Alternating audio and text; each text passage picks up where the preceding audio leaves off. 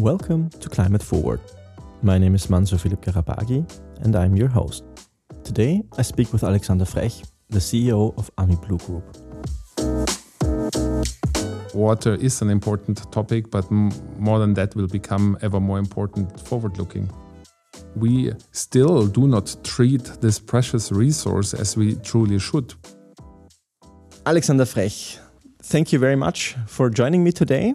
Welcome to the Climate Forward podcast. Thanks, Mansour. It's a great pleasure to be here with you. Alex, we will talk about your job, but also about a really important resource we all use every day, water. But maybe we can start with a very short introduction of who you are, what is your professional role at the moment, and where do you come from? My name is Alexander Frech. I'm based in Vienna. I live here. I was educated at a business school and I run a company called AmiBlue today, which is active in 120 countries in the field of water management infrastructure. So you already said the key word for, I think, what we'll focus on, water and water management.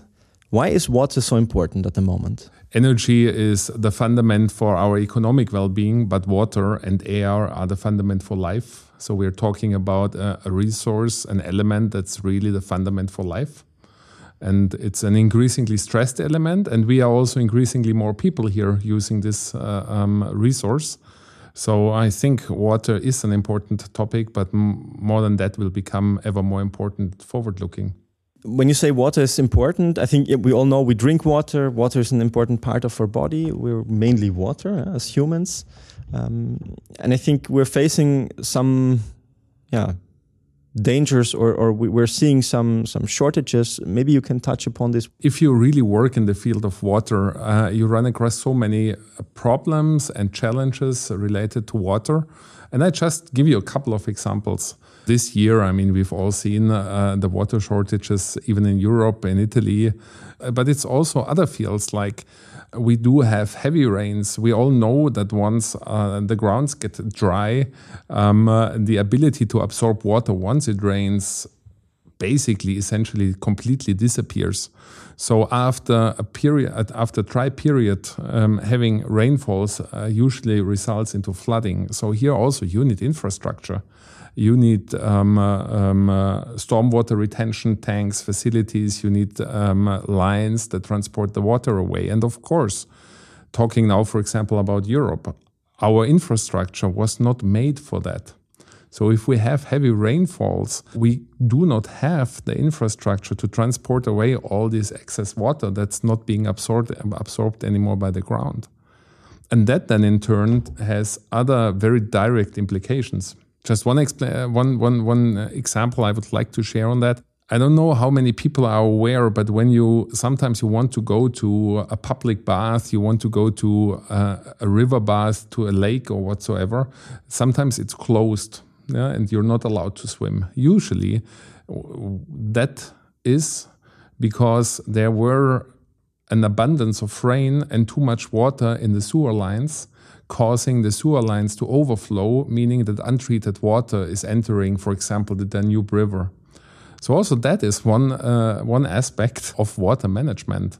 Us being in the situation that we do let go untreated water into the nature because of the lack of infrastructure, or let me put it that way, an infrastructure not built for the weather phenomena we are seeing in these years. On the one hand, it's too dry. On the other hand, it's then too wet. And for both situations, you need the adequate infrastructure. Maybe you could also quickly touch upon the topic of freshwater supply, because I think also there our infrastructure has some struggles at the moment. Oh yeah, freshwater is a big topic. Yeah, what's freshwater? Often freshwater is referred to as potable water. And potable water has so many different qualities. We are in Vienna here blessed because we can drink untreated fresh water out of the taps. But there are not many capitals in the world where you can do that. So I think we face here a couple of issues. One issue for sure is the availability of potable water. To me, it's unbelievable that we still do not treat this precious resource as we truly should. We still allow our potable water networks to leak, and water leakage due to improper piping and pipelines is a big issue. We have cities like, if we take in Paris, it's estimated that 30 to 35% of the potable water, of the fresh water, is lost due to leakage. Overall, our ability to diagnose improper piping and then really truly doing something about it and changing it is absolutely important. And that leads me to a very important play of thoughts that I really and truly care about. When we build infrastructure, we do have legal frameworks that require the constructor to build in a certain quality that allows functioning for a certain time, often 20 years or 30 years. Yeah? But when we build water management infrastructure, when we build potable water pipelines, this should last much longer. I mean, we have pipelines still in use from the Roman Empire, 1,000 years and more than that ago. And we are not building the same way today. When we have public tenders for infrastructure, usually the requirement is for this pipeline to work for 20, 30 or 40 years. But that shouldn't be the case, because we all know how difficult it is to build a pipeline below a city. And we all know once it's being built, we will use it for much longer than 30 years. Hence, I really feel quality consciousness when building water management infrastructure is one of the things that we should care about. But this is only one thing. I was mentioning two important points. One is the leakage, but the other thing is the quality of the drinking water, availability and quality. And I think we want to have both. And in order to manage the right quality of drinking water, we also need to beef up our infrastructure. Let's use the term smart pipes for that. When we pipe water, and I think that's also true for wastewater, I think we are well advised to build up the infrastructure in a way that we know what we are transporting. Sensors are already available, and I think this must come in the decades to come for so many reasons. Quality in itself, but also quality related to, for example, certain antibiotic resistances, medical resistances, or remaining particles of agriculture or medicine. Or even if we think about defense aspects, terrorism, etc. So monitoring quality and quantity in our potable water infrastructure for sure is one of the key things we need to make sure, and we need to heavily invest into that. I think this is really interesting because it's sort of, it is under the ground, so it's out of the eyes of most of us, but it's such an essential part of our life. The water infrastructure we take for given actually every day. I mean, I just expect the tap to put out fresh water. Yeah, but I think more and more people become also aware that water is used for so many things. Now, here in Austria, we heavily depend also on hydropower. And there are countries like Norway depending on hydropower. And so we understand that water is also the water infrastructure, because hydropower plants are water infrastructure, is also generating a big part of the energy we need. So water is directly related also to energy, but also directly related to economic well-being, because you have so many industries where you have also processed water. This is just one example, but there are so many. I mean, we could read in the last weeks of France importing coal-based energy from Germany because rivers run dry and nuclear power plants cannot produce the energy needed anymore due to the lack of water. So water is such a crucial element for basically,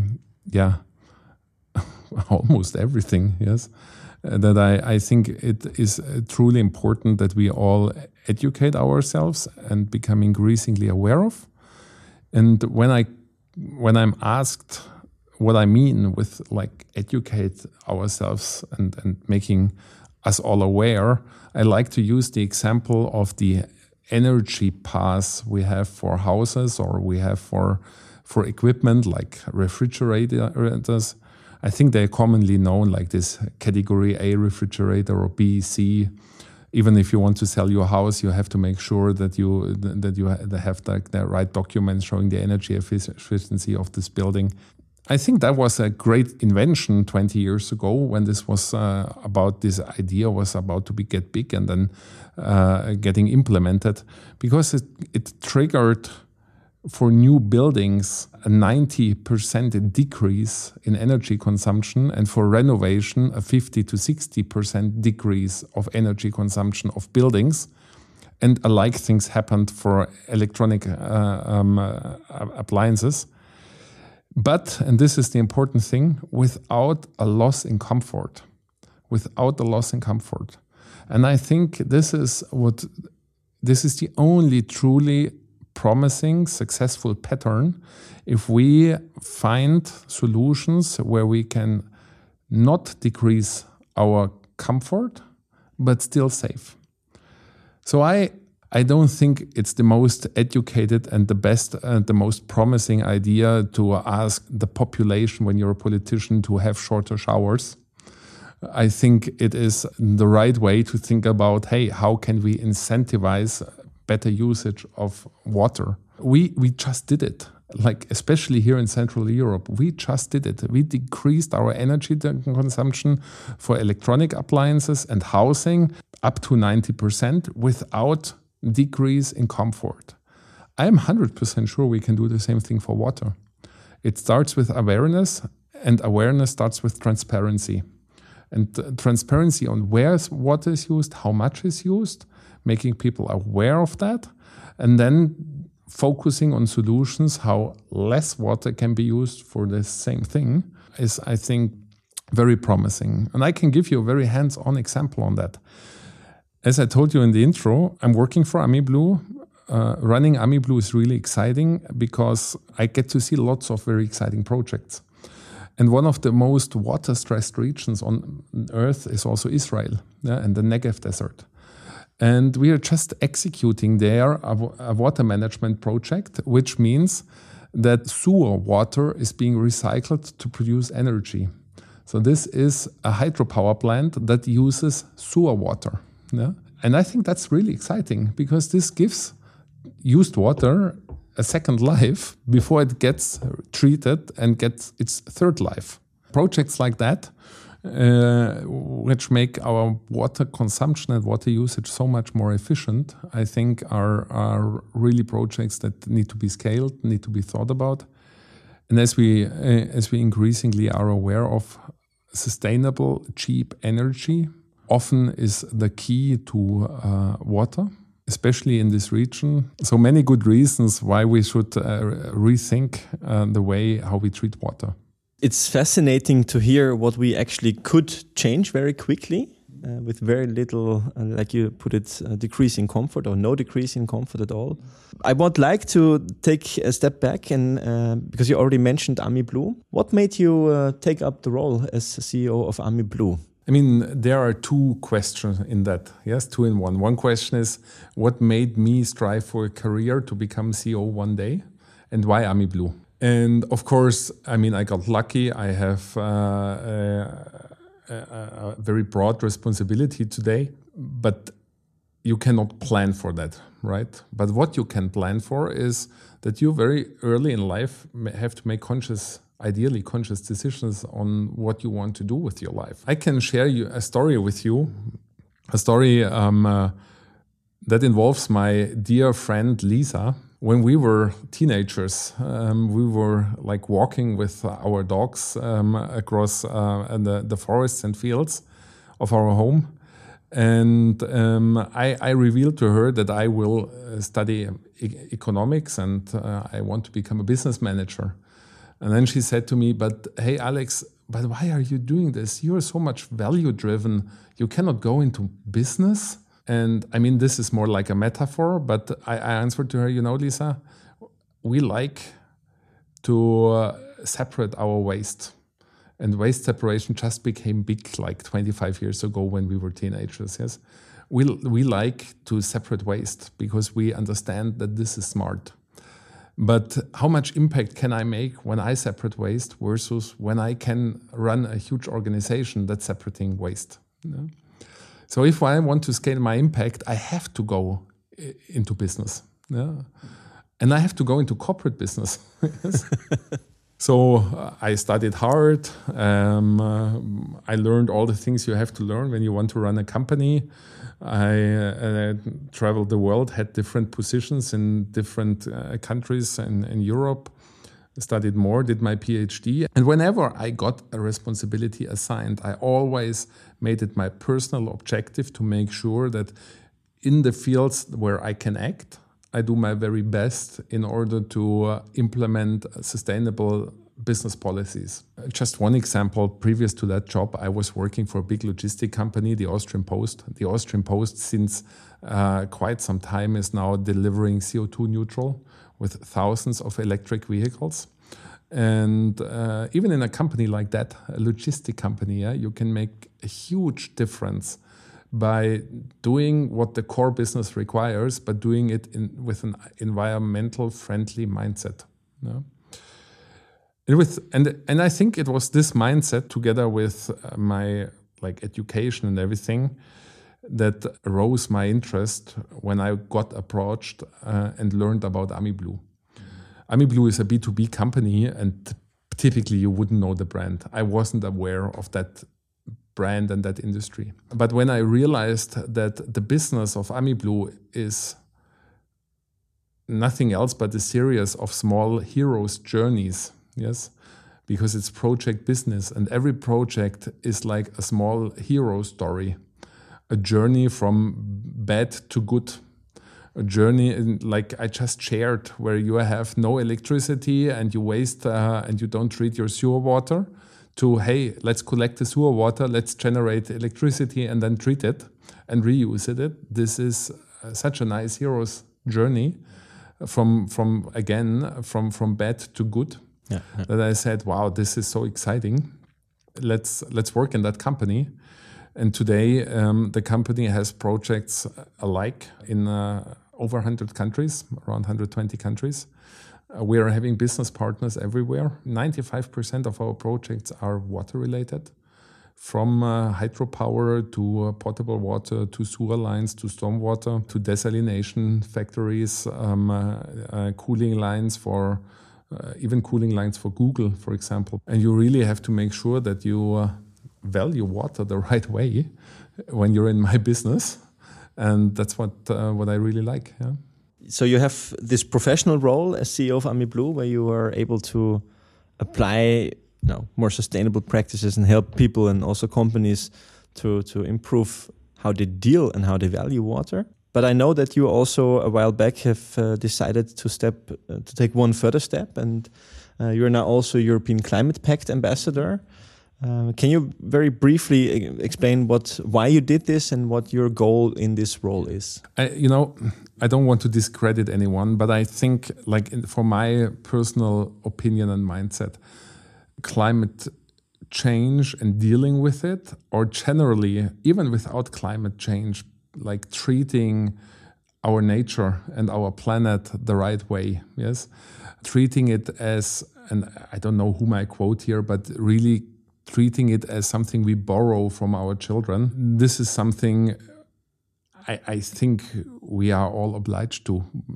Yeah, and this thought is deep-rooted in my mind. And I think this is very opposed to throwing stones and demonstrate against and expect others to change. Yeah, this is not the way and my approach. I don't want to demonstrate not on Monday and not on Fridays. I want to change something Monday till Sunday. Yeah?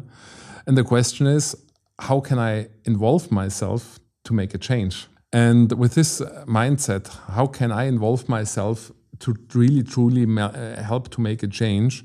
I'm going through life. I'm vegetarian since I'm 17 for basically environmental and nature-conscious reasons. Yes? It is this consciousness that almost forces me to constantly search for the equilibrium or the overlap between economic success and economic sustainability and environmental sustainability. Yeah? Because as an economist, I truly believe that the only things that really will work when changing the world towards a greener behavior in all aspects is when it's combined with an economic incentive. Yeah? This dualism or this win-win situation, searching for this win-win situation of having profits and preserving the nature, not versus. Yeah? This is something that I think in most aspects is like a recipe. You can manage companies for economic growth and increase their environmental friendliness. Yeah? I did this multiple times. This is my expertise. I see it. And I'm deeply convinced that this is the way forward to go. Whenever a manager feels like he has to choose between environmental friendly or profit friendly decisions, I think he's overseeing something, because usually you can make this a win-win situation. And with this mindset, to me, it was natural that when I was made aware of the European Climate Ambassadorship and the Green Deal, that I said, okay, hey, let's see where I can contribute, where we can involve, where we can help other decision makers to do that. Also here, it's a win-win situation. It's not just altruistic, I help others and try to teach them how to make this a success. It's also, I'm getting so much back, because by being considered as European Climate Ambassador, once I go to my supply chain, to my suppliers, which are often, for example, Chinese, Egyptians, Americans, French, they have different level of awareness when it comes to environmental aspects. But as an European Climate Ambassador, yes, and CEO of this company, this supports very much my point of view. And getting, for example, what we need is green glass fiber, our company, our suppliers to use more renewable energies in their production, etc. All this is what is deeply aligned with my goals. And having this platform is also a nice benefit. It's not, so what I mean is I'm not just giving and contributing, but I'm also participating and receiving. And that's why, to me, it feels clever to be part of that. Yeah. That also really resonates with me. I'm a deep believer that you can do well by doing good. I think that is the way we as a society need to go, and where profits and purpose work together to make something. Yeah. That's really beneficial to society. You did put it very well. Nice words, yes, Mansoor. Just one thing I also sometimes cling on, like if all problems seem too overwhelming. Like 15 years back, the problem of our generation seems to have been the ozone hole, right? It was like, where will we go? I mean, in the end, we won't be able to survive because of that hole. Yeah? Today, it is smaller than it was ever before. And this just shows me that we can make a difference. It starts with transparency and the facts on the table. It continues with the right level of awareness, and then with contributing action of many. Yes. And yes, it can work, yes, and that is something which I find very inspirational, and So thanks, for also rephrasing it so nicely. Yeah, I think this is actually a really great point to also sort of come to a conclusion or come to a stop for a podcast.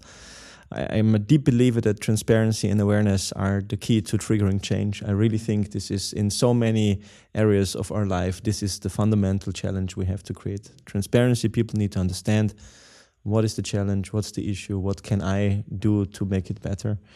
And then companies that are willing to take a step and change and make their production, like you said, creative ways to use water, better ways to handle it. I do think we're actually embarking on a very exciting journey as a society there, because for 100 years our pipes have been in the ground, and we've all hoped, fingers crossed, that it all goes well and there was enough water. But now you mentioned the flooding of the sewages. I think in recent weeks we've seen this in Britain. They have huge problems with that. Yeah. drainage overflows. It's a massive problem. We need to invest in this. And when we do it, we need to do it for a long, long time because it is so expensive and it takes an incredible amount of work to put it there. And lastly, I think also, smart pipes. I think it's the way to go. We're using smart meters in so many areas that help us use energy smarter in better ways. Why not with this incredibly important resource that is so scarce in many parts of the world and increasingly also in this part of the world? So thank you very, very much, Alex, for taking the time of talking to me today. I do want to give you the chance to still, if there are any things you would like to add. I know you've been an European Climate Pact ambassador from the very beginning. I know there are many, many more topics we could dive in and discuss today. But are there a few or 2 points that you would like still to mention? I think you made a great summary. Thank you for that. Yes.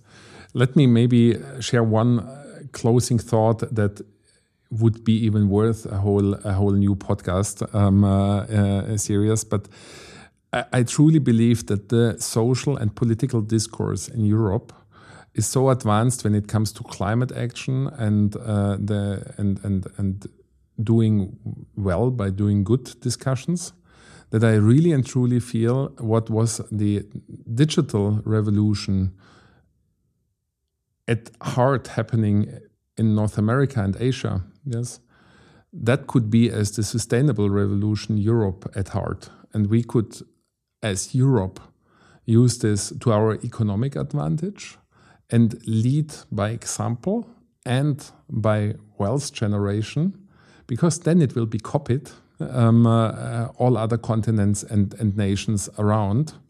So I think there is a huge opportunity that comes along with the need for more climate and environmental friendly politics and business decisions.